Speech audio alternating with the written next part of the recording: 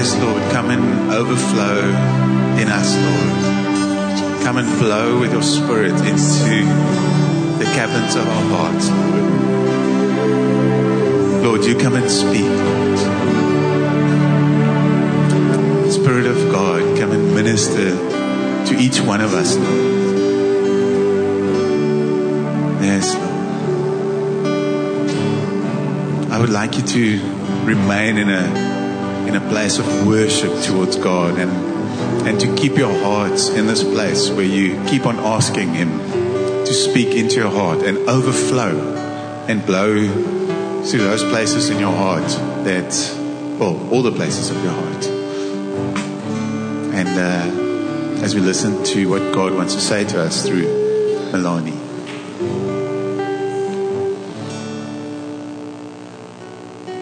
So as we take our places, like would have loved for us to worship till 1:00, because there was really a sense of worship. But I also want to give time to Melanie, who's not going to be here next week. So next week we can worship till 1:00.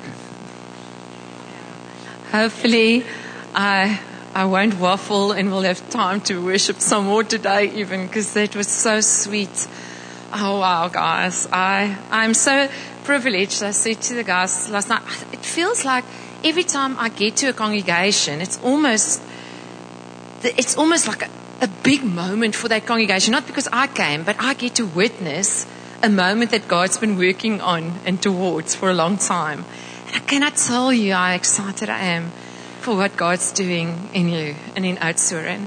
And I love the fact that God's presence was so tangible now, and that there's such an outpouring of His Spirit, because we need to have our hearts softened to receive the word of the Lord properly, don't we?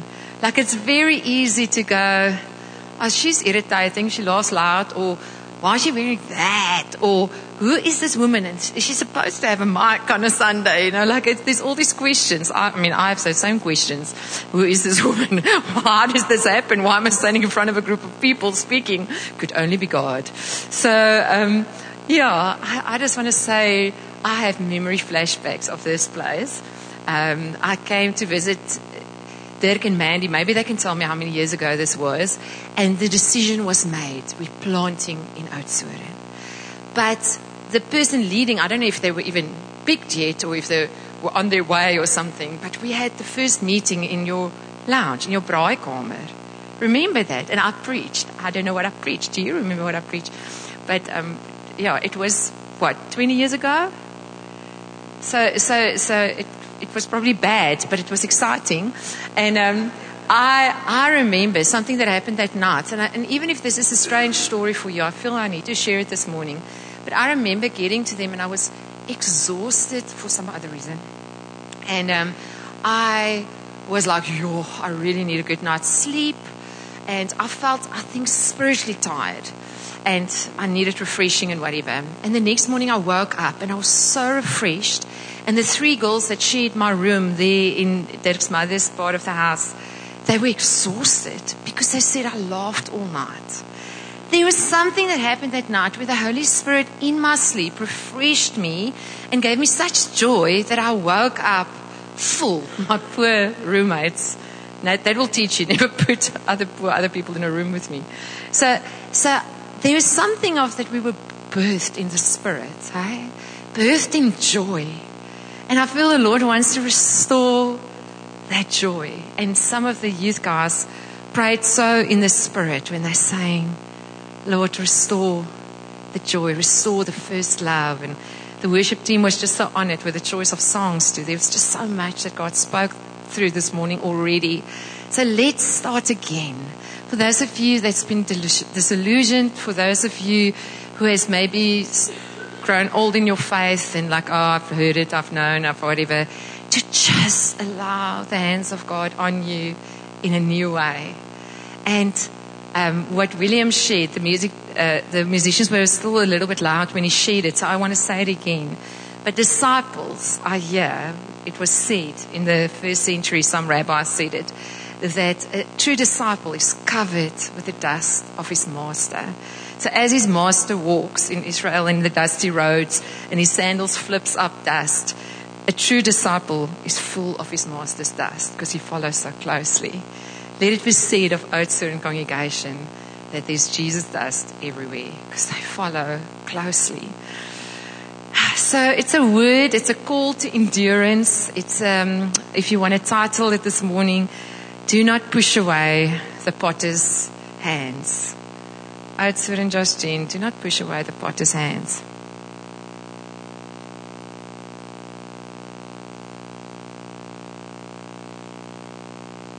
It's such a luxury. You know, when I was a child, I don't know if you guys can remember what your definition of rich people were when you were a child, but for me, it was double-ply toilet paper and double-story homes, which is actually ridiculous because I realize now, if you grow up like in Oudtshoorn or Rosenbol or something, the erve is usually much bigger than the city, so no one needs to really build double-story homes. There's space on the farms and stuff for bigger homes, but I thought people that live in double-story homes, that's big. What was the other thing? Trampoline, is it? What?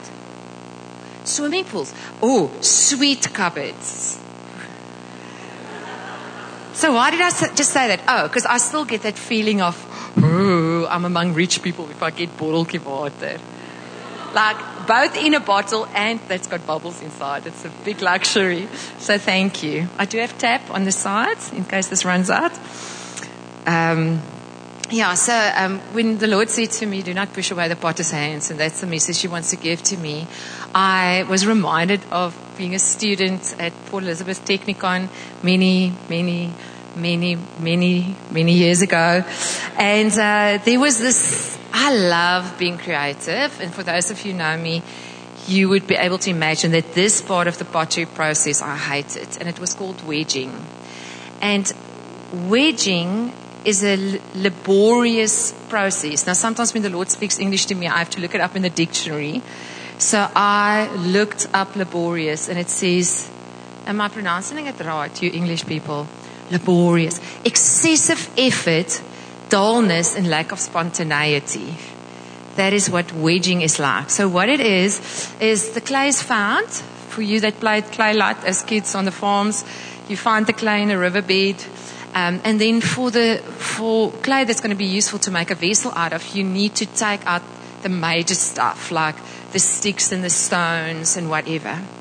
And then the potter gets this chunk of clay that's actually been cleansed quite a bit. And then the potter has to work it. So wedging is a process where you press down on it and you push it against the table and you smack it down on the table and you work it again and you work it and you work it. And the aim of this process is to work out the tiny air bubbles in the clay. And also it brings consistency. You work the moisture level throughout the clay so that there's a consistency in the clay. And I learned this the hard way. But if you neglect this excessive effort, dullness, laborious, lack of spontaneity process, if you leave that out in a rush to creativity and usefulness, then you're going to make a big mistake. And it was pretty obvious whose fault it was when our lecturer opened the kiln, because she put all the students' work in together. And where my vessel was, there was just a heap of pot shirts, and everyone else's around it was damaged. And it's because I didn't wedge it properly, because I got bored in the process. So it is a significant process. And it's no different with our lives. We are rescued. He takes us from the miry clay. And he removes the big things pretty quickly, hey?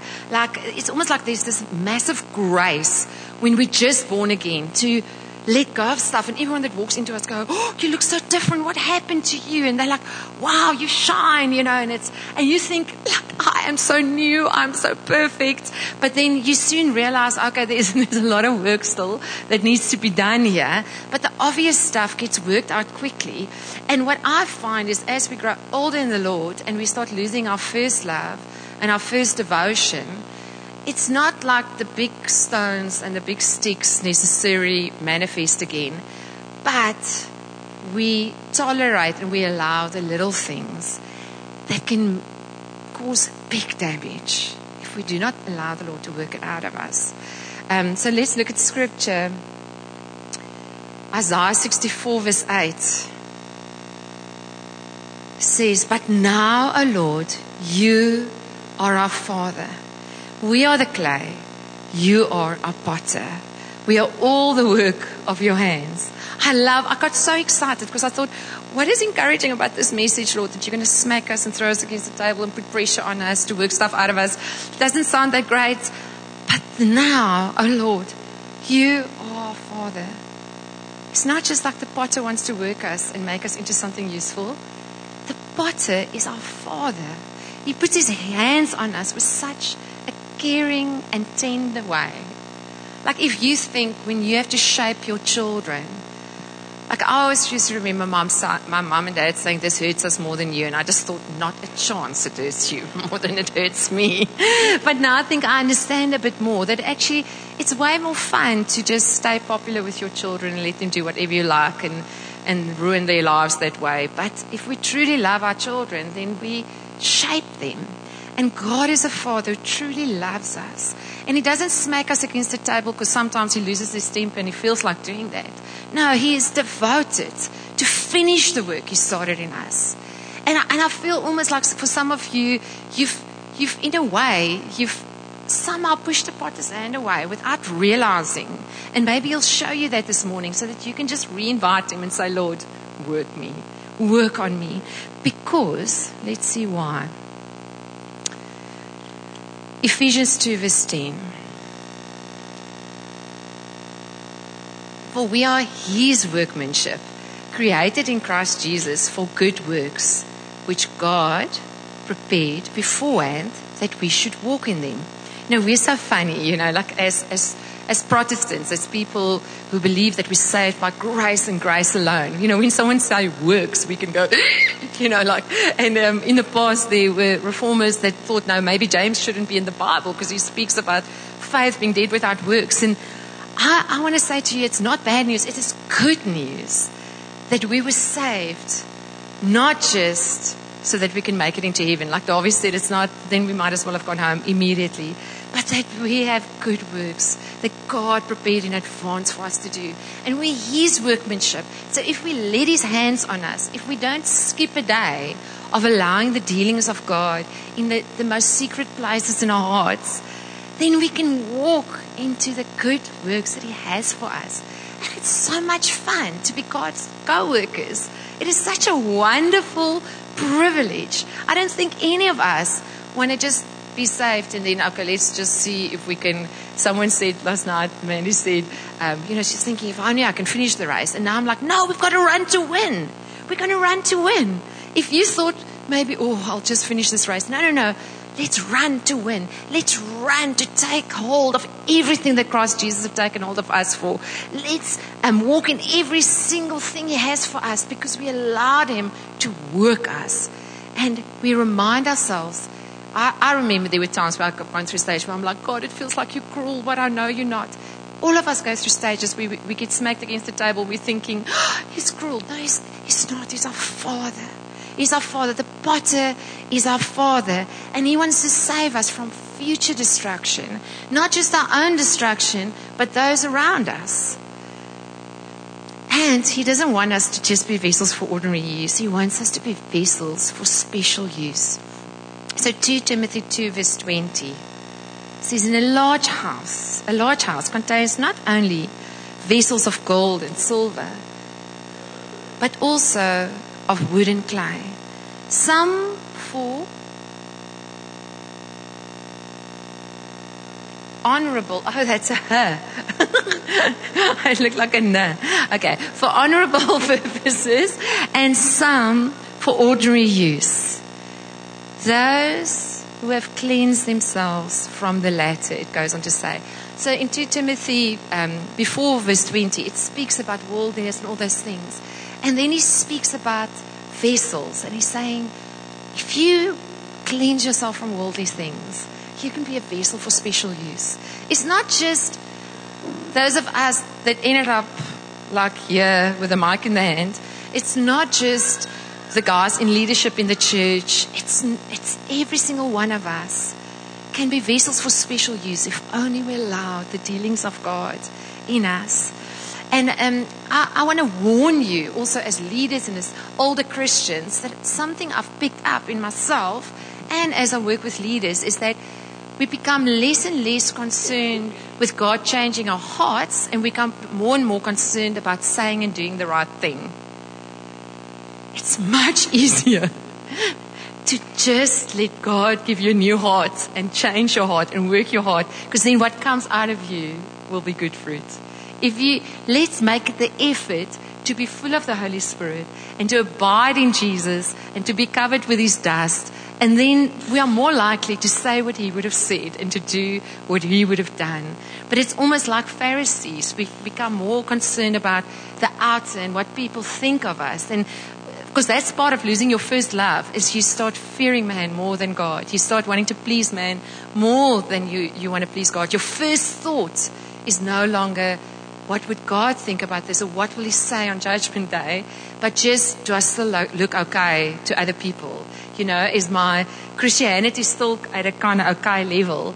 And I think that is part of how we go from hot for the Lord to lukewarm, is becoming more concerned with looking like great vessels. And okay, the pot I put in that keel didn't look great anyway. But sometimes it can really look good, and it can end up exploding when the testing comes. So it's so important that we allow the Lord to do in us what He wants to do in us. And when His hands are on us, He doesn't help going, but, that one, they need some working. And He goes, no, my hand's on you now. My hand's on you. Let's not look around at the other pieces of clay. Let's not compare how many bubbles they might have. Let's work on you. So there's the little things, things like respect for His bride, the way we speak about others.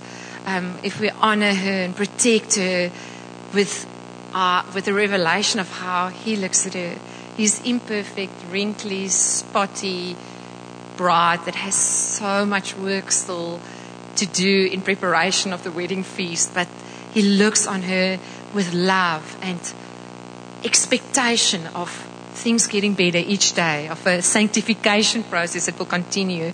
So let's look at one another with Jesus' eyes.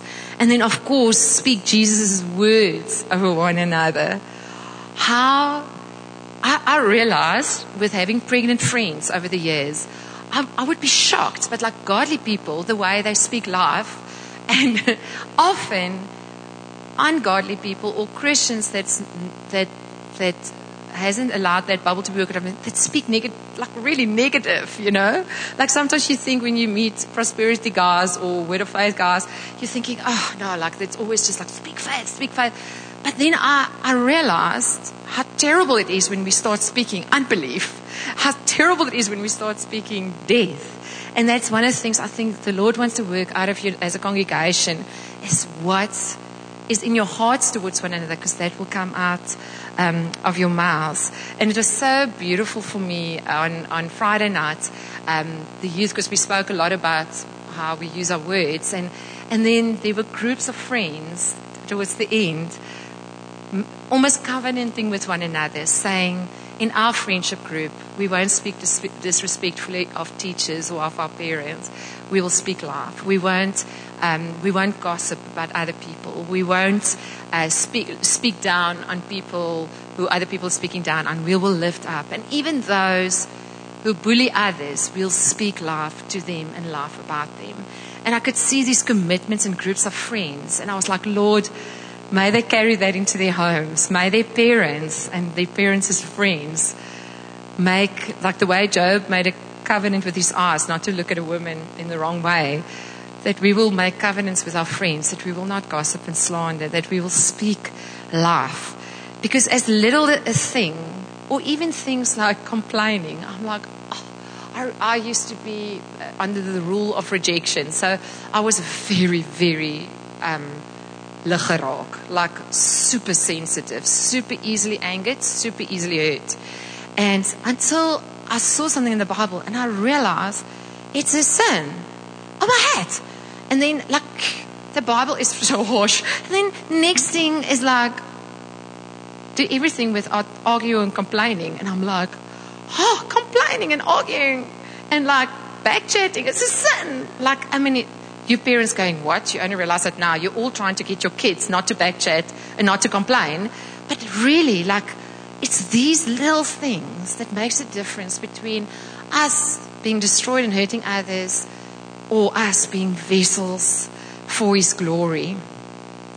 So why does these bubbles? Why does it cause so much distraction? So it's an air bubble, and when it goes into the kiln, the heat. So a medium kiln is like 1,200 degrees Celsius.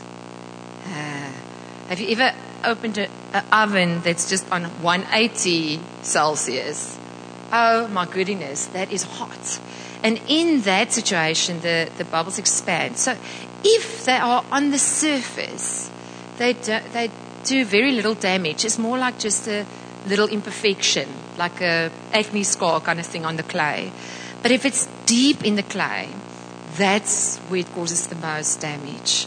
So, of course, we all know that Jesus will be making us more like Him until the day He fetches us.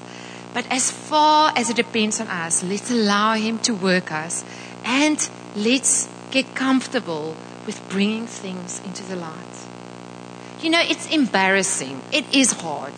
It is not fantastic to say, I had this thought the other day, or I said this and I shouldn't have. And there's something so like, it's hard. It's hard. It goes against our flesh. We would love to just be perfect. But now, we can't, we're imperfect, and now we have to tell other people how imperfect we are. And it's hard. But when we walk in the light, as He is in the light, then He cleanses us and He empowers us to change. And then when that little thing pops on your outside, it's a little scar. But if it popped where you hid it, it brings much destruction. And it's so good. And I want to ask you, is there people, godly, encouraging people, who knows what goes on in your heart, in your head, in your home, in your business dealings? Is there people in your life that knows? So look for people where you've considered the outcome of their lives, and you see the example that they're people that always allow the dealings of the Lord. They're people that confess their sin. They're people that ask for help. They're people that encourage. And ask them to help. Ask them to co-work with God as God works you. Don't give Satan something to work with. Like, I just find, so this is actually, I learned from I think she was 11 at the time. So Andrew Selly, that leads 412, and Josh Jean, his daughter Enya, I overheard her explaining to some friends about sin, how sin works. And it was the most profound thing I've ever heard. Cupcakes, who can't really relate to cupcakes. So she said to them, this is what it's like. So if you know Enya speaks like double, it's like 1.5 on your WhatsApp message listening. And she goes, it's like your mummy has baked you cupcakes, and then you had a cupcake, and then you say, mummy, can I have another cupcake? And your mum said, no, you can't have another cupcake now. And then your mum's not looking, and then you take another cupcake, and then you feel so bad, and then, yeah. So she explains sin like this. It's like, God says, no, we do that thing. And then instead of running to God and saying, I'm so sorry, we ashamed. So the devil goes, have the cupcake, have the cupcake. She was telling them this, have the cupcake. And then you go, okay, I'll have the cupcake. And then the devil goes, shame on you, you're such a baddie. You took the cupcake. You're so, and stops us from running to the Lord. So that is how sin works. He always wants to trip us up, and then we fall for it. Then he keeps us there in shame and condemnation and self-pity and all kinds of other sticky stuff. Instead of us going, oh, Lord, sorry. And to one another, I've done that thing. I took the cupcake. I ate it. and then receiving forgiveness and being washed from our guilt and shame in that moment. Because otherwise it can become this big stronghold that is just fed and fed and fed, and before we notice, it's. So what is interesting is about that it makes no difference how we build. It makes no difference how well our clay is wedged until the storm comes, until the heat is up. Have you noticed the thing about don't build your house on the rock, don't build it on the sand? You can have a beautiful house on the sand, and it could work so well. You can have a beautiful church on the sand, but when the storm comes, and I mean, all of you have lived long enough to have had storms, and I want to say to you, the storms are going to get worse. How's that for good news this morning? That wickedness will increase. There will be an up in the resistance from the spirit realm. There will be an increase in worldliness. There will be more pressure on your children to conform to the world than there's ever been on us.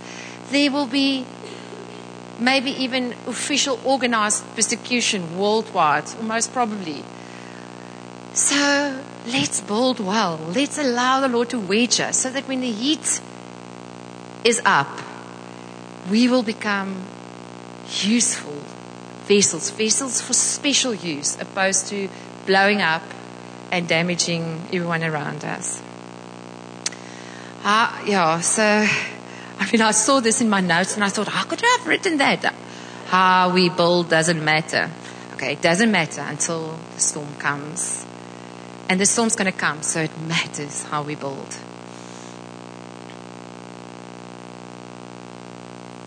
So do you want that? Do you want to come through the fires of life well?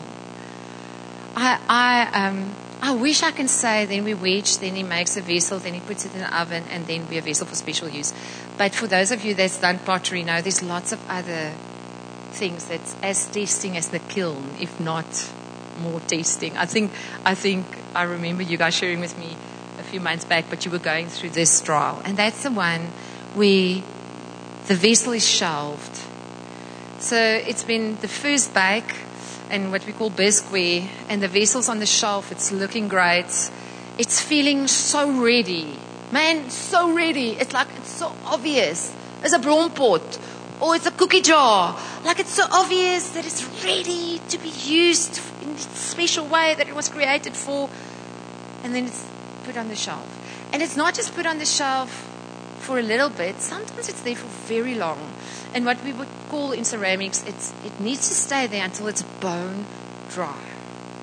Bone dry. That doesn't sound like fun if you're the vessel. And then, yes, there's some glazing and there's some decorating and all kinds of stuff, but then it goes back into the oven. There is just, and these things happen continuously in our lives. We can get to a place where we feel, yes, I'm really living in what the Lord's prepared me for and what He shaped me for. And the next thing, something turns and you feel shelved. And there's the one reason why things get shelved is because it needs to get dry. And I think there's something of a picture of that we need to get so desperate for the Lord. That in that place, like there's nothing in me. Like, if you didn't reach the end of yourself in the kiln, you reach the end of yourself on the shelf. Of yourself on the shelf. Wow. That's a cool word. And another reason that I found so precious why vessels get shelved, because it's very expensive to put it into the kiln. So you want to wait till you have enough to fill a kiln. So sometimes we shelved, and it's not even because we're not ready, but because the Lord is busy building team. He's busy putting people together. He is, yes, the Holy Spirit lives within us. My body is a temple of the Holy Spirit. But as much and even more, He is building us together into a dwelling where you can live by His Spirit. So if you are looking for your usefulness in any other context than a local church where you build with to other people, where other people's journeys affect you, where you're not just in a place of, I want to finish my race well, but where you're like on the way, I want to cheer as many people on as I can. I want to go there together. We see in Revelation, the Lord speaks, Jesus speaks to a church and the saints in the church and the leaders in the church. And there's something about that we want to win too. You know what I'm saying? We want to see whichever congregation God's added to, whichever church He's added to, you want together to make it through the fire, together make it into usefulness, together be a place where when you gather on a Sunday, God is like, oh, I want to be there. I'm not missing that one, because I love it when brothers dwell together in unity. I love it when they allow my hand on them. I love it when they allow me to shape them into vessels for good use. So if you feel shelved, there's 3 tips for you that I've got here. But I'm sure if you read the Bible, you'll find many more good tips. So the first one is when you feel left out, or you feel, sure Lord, disillusioned, like this is not the vision I thought. At this point in my life, it's a little bit like a midlife crisis. I thought I would be further than you. I've been saved for 2 years now, really, Lord. I always laugh because I met the Lord when I was 4. So when people start asking how long you've been saved, and I'm like, oh, they're going to know how old I am. I'm like, I've been saved 46 years, so now you know. Anyway, so in that place, remember His faithfulness. I remember I struggled the one time, and I was a little bit like dismayed. And a guy in our church, Malcolm McNeil, he said to me, but Melanie, God's always been good to you. And there's such a powerful thing, like even if you see the Israelites, they were very aware that they haven't taken the land fully the way God wanted them to, that they still had much to overcome. But every time God would say, remember when you were lost in your sin, even if that sin was self-righteousness. Remember how He drew you.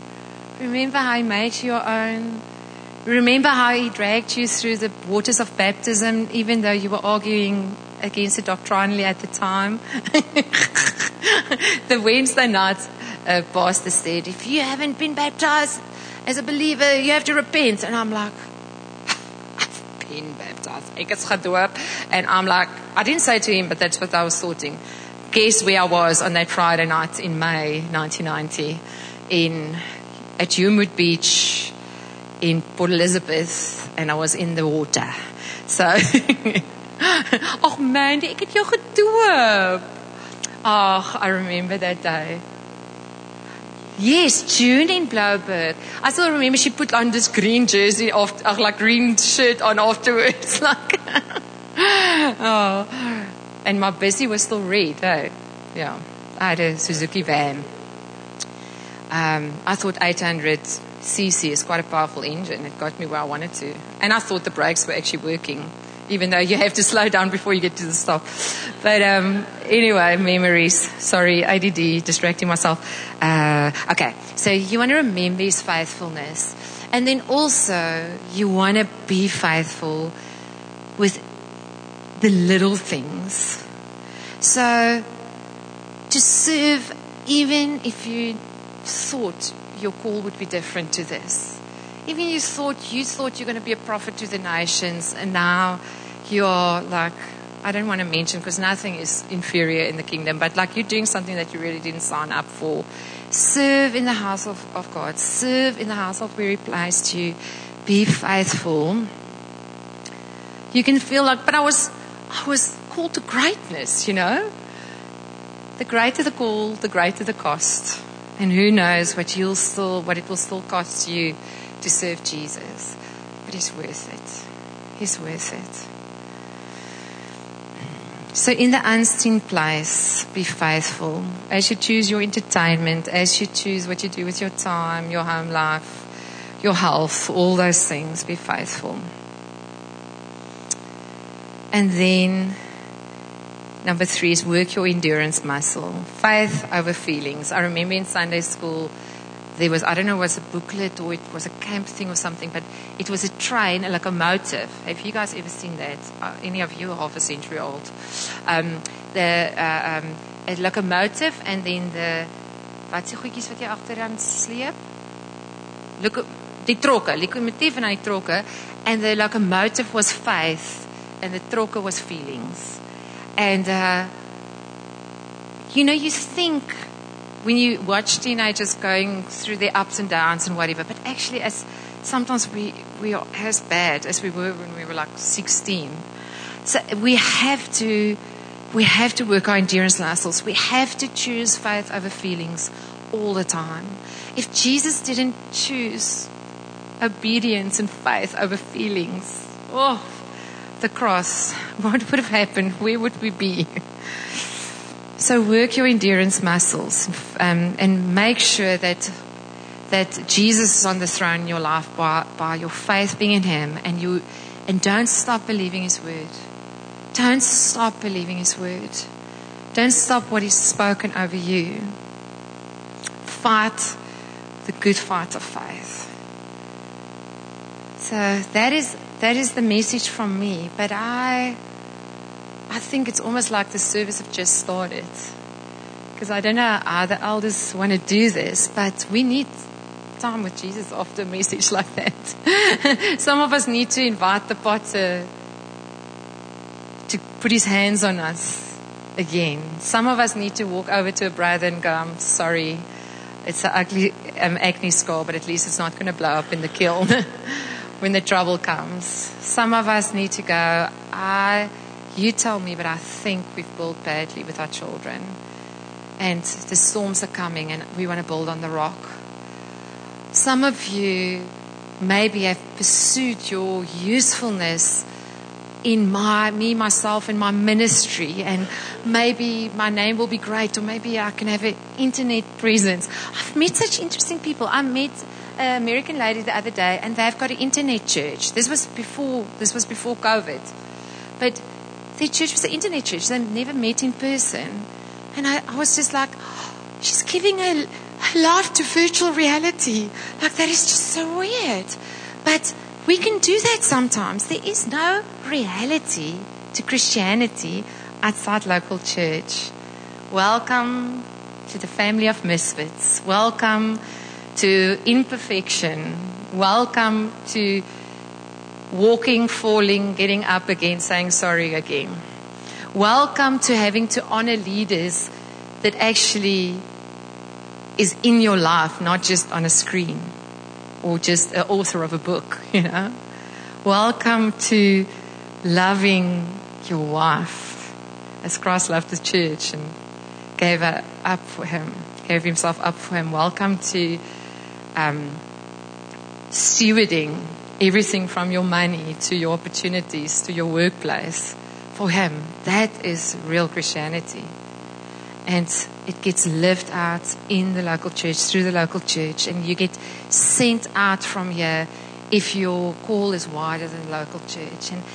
And some of you, I do want to say, some of you don't realize, but in a way, you at a training camp. Because some of you through maybe job opportunities, maybe going to study in another city or whatever, you are busy being worked here by the Lord so that you can be a special vessel for His glory somewhere else. I know not all of you are going to stay in Oudtshoorn forever, especially some of the young people. You're going to go at least away to go study or whatever, but that you will give yourself fully every minute that you're here. That in your heart, you'll be here, and when you're sent out, you'll be a shining light because you allowed the Lord to turn you into vessels for special use.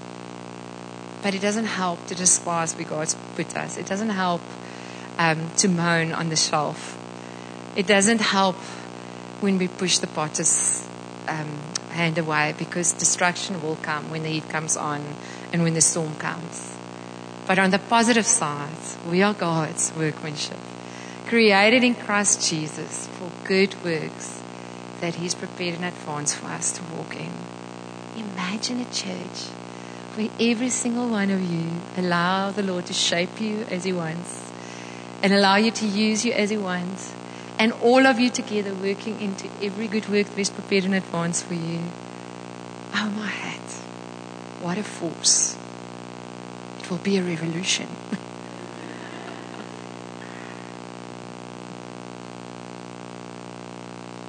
Wow. Will you play some keyboard for us? Melanie said it's not over. So want to take one step back before we go there for us, and say, Melanie started with saying that the process of making clay is God actually takes us. There's a scripture that says we're clay, that miry clay. I don't know what miry means. Unuseful. Yeah. What is miry clay? Probably messy. Yeah. Dirty. Miry clay. Huh? You've heard that word. We are miry clay, and God takes us out of the riverbank. Messy clay. And this morning, I want to say, maybe you feel like I am still miry clay. And I think the first thing is, if you haven't given your heart to the Lord, if you haven't come to a point once in your life where you say, Lord, pick me. So the great news for us, is that clay sits there in the riverbank and they have no choice. But we actually have choice. We can actually pick me, potter. I want to not stay miry clay. So this morning, I want to first give us all the opportunity to say, God, pick me. I feel I'm still miry clay. I feel that I still need to be taken out of the bank. And give my heart. Invite God. And say, God, pick me. So I'm going to ask you to close your eyes to make it easier.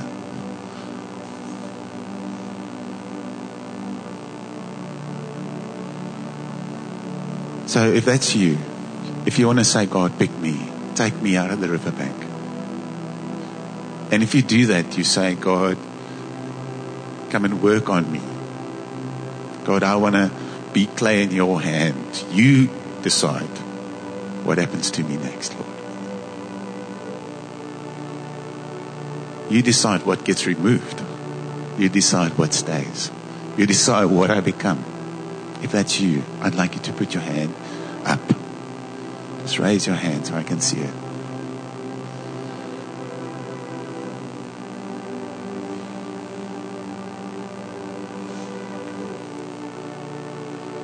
Yes, Lord. Yes, Lord. I've seen those hands. Yes, Lord. I want us all to pray together when we pray this. And in a sense, it might be your first time that you say, God, pick me.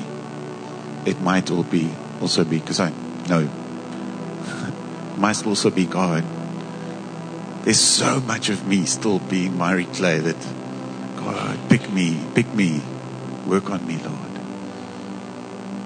Yes, Father, Lord, God, we want to submit our lives to you again and afresh today, Lord. Pick me, Lord. Lord, come and take me out of the riverbank and work on me, Lord. Father, I want to submit my life to your work, to your hand this morning. Lord, you come and remove what needs to be removed. Cleanse me, wash me, work me, Lord. And purpose me, Lord. Lord, I want to be purposed for your will and according to your will. You be the Lord of my life. You, Lord, can determine my destiny and my purpose.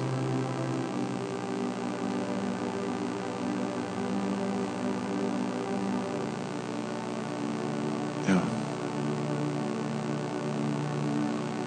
And if it was your first time ever, I would like you to come and talk to me afterwards.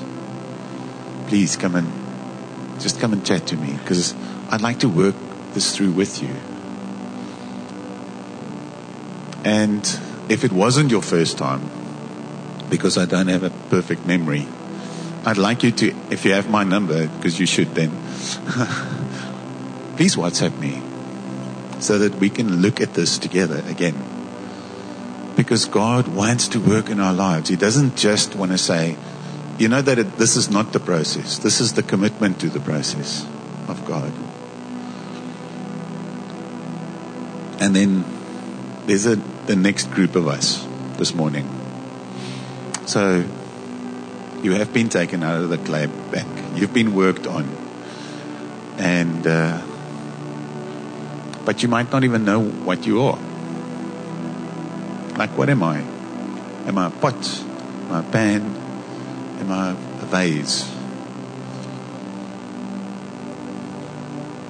Do you know that each and every one of us, as we sit here in God's house, has a purpose? There's not one of us that's not a vessel in His house. He wants to use each one and every one of us. We have a special purpose in His kingdom. And if you sit here and you say, I don't know what that is yet, then we need to find that together. What are the prophetic words over your life? What is it that God has spoken over your life? Maybe you have to phone your parents and ask them, you know, what was said over me when I was little? Like me, you could be over a century old and half a century. I'm going towards a century, okay? Half century. But like me, you could be over a half a century old. Like, you know, and then go, does it matter what somebody said when I was born? Profoundly so. God speaks things over our lives and tells our parents things. Phone them. Ask them. And then tell me, tell your community leader, tell your friends, tell fellow Christians. Like, this is what God purposed me for. Maybe you find that you don't know. Well, you know what? Let's find that together. Then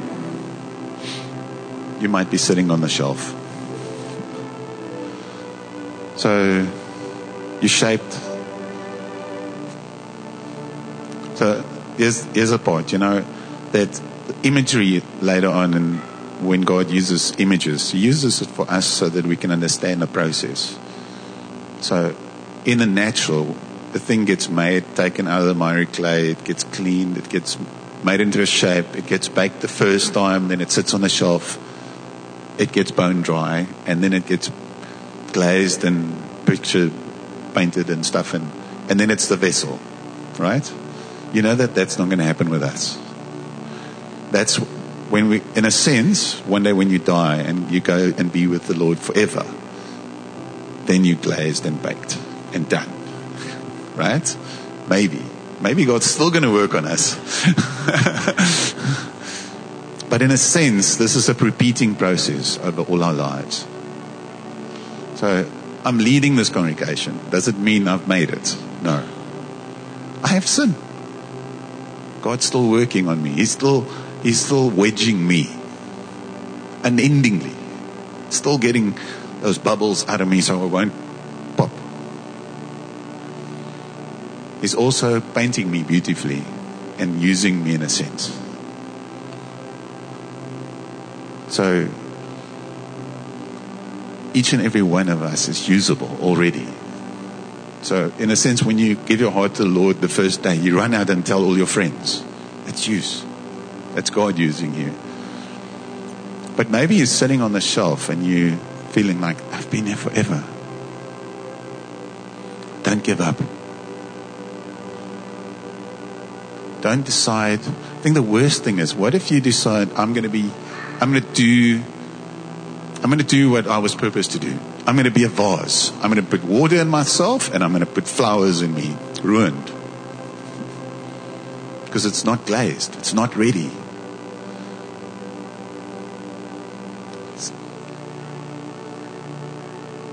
Ooh. You heard that. So, yes, you might spoil the purpose for which you were made. And again,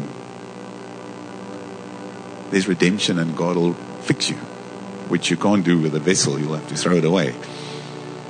But for me, there's a sense there for each one of us. So how do we do this?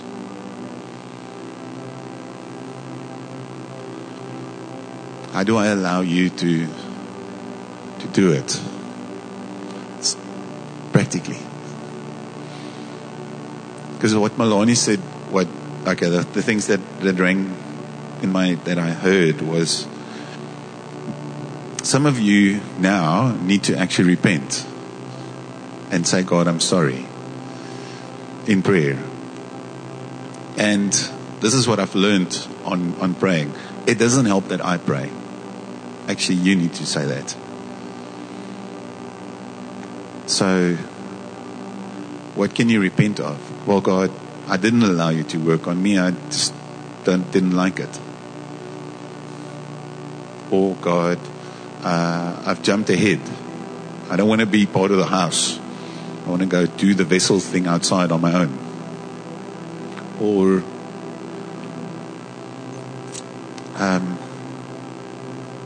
I've been pointing to all the other vessels that are wrong, ignoring the things that are in my life. And I've injured others. I've exploded a couple of times. Look at the marks of the people around us. You know, I've done that. I've exploded spectacularly and injured people close to me. So, and then we need to repent to others. Yeah. I repented to my wife this week for getting some wrong. Can't remember what it was. Sorry. Removed. Do we do that? And as you look around now, just in Oudtshoorn, can you see some people that you need to say, I'm sorry I exploded close to you. It was me. It wasn't you. Or are there some people in Oudtshoorn, guys, that are in here but not here, used to be here amongst us, but they're not here anymore? Or maybe just went to school with us, but you've exploded and you've hurt them. You should repent. You should, and that's part of the process, is actually that awkward thing of going to somebody and saying, I know I hurt you with what I said. I'm sorry.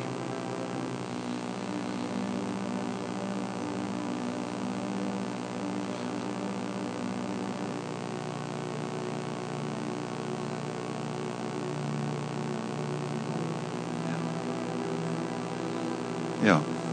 We're gonna do one song in worship. Maybe two. And if you feel you need to just stay in your seat and pray, do that first. If you feel there's somebody you need to walk to and speak to them. Do that. Feel free. And if you need prayer, come to me, come to Bernard. Once Bernard is finished with what Bernard wants to do. And me. And let's give God some time now to actually work us. Now, like, allow God to work in you now. And wouldn't it be, it's going to be glorious one day, guys. We're going to see each other in eternity and go like, this day was the day God changed something in me that made it possible for me to go through his fire. That's going to be glorious.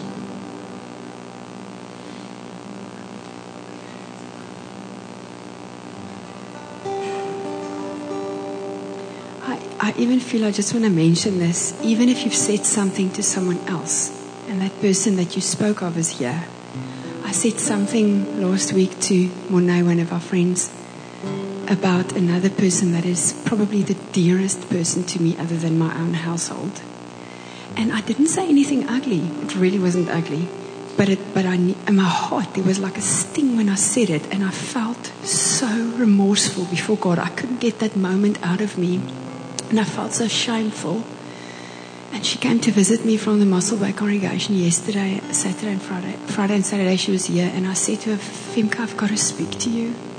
I said something about you. I made a joke. But after I said it, I felt like I tainted something that was holy to God. And I want to ask your forgiveness that I even said something to someone else as a joke regarding to you, but it's so not true. And she said, but it's not a bad thing you even said. It's not like I said, an ugly thing even. It could be a very positive thing. And I said to her, but somehow I felt like I didn't love you in that moment, and I want to ask your forgiveness. And I was so scared to tell her what I've done. I was so shameful, and I was so scared of I was just like, and after I said it, and I opened my eyes, because I closed my eyes when I spoke, and I opened my eyes and I looked at her, I just felt even more loved. Don't be scared to go to people and say, you know what, I've thought some stuff about you. I've said to someone else some stuff about you, even if I don't even tell you what it was. I wasn't always honorable behind your back. It's not just to your face that I've blown up. It's behind your back that I've blown up. I want to ask your forgiveness. This is such a holy moment in the Lord. And I really believe that God woke us up this morning saying, this, Oudtshoorn, Oudtshoorn, this is a new day. He won't allow us to stay the way we are. Please come. Please make right. This is really a holy moment before God.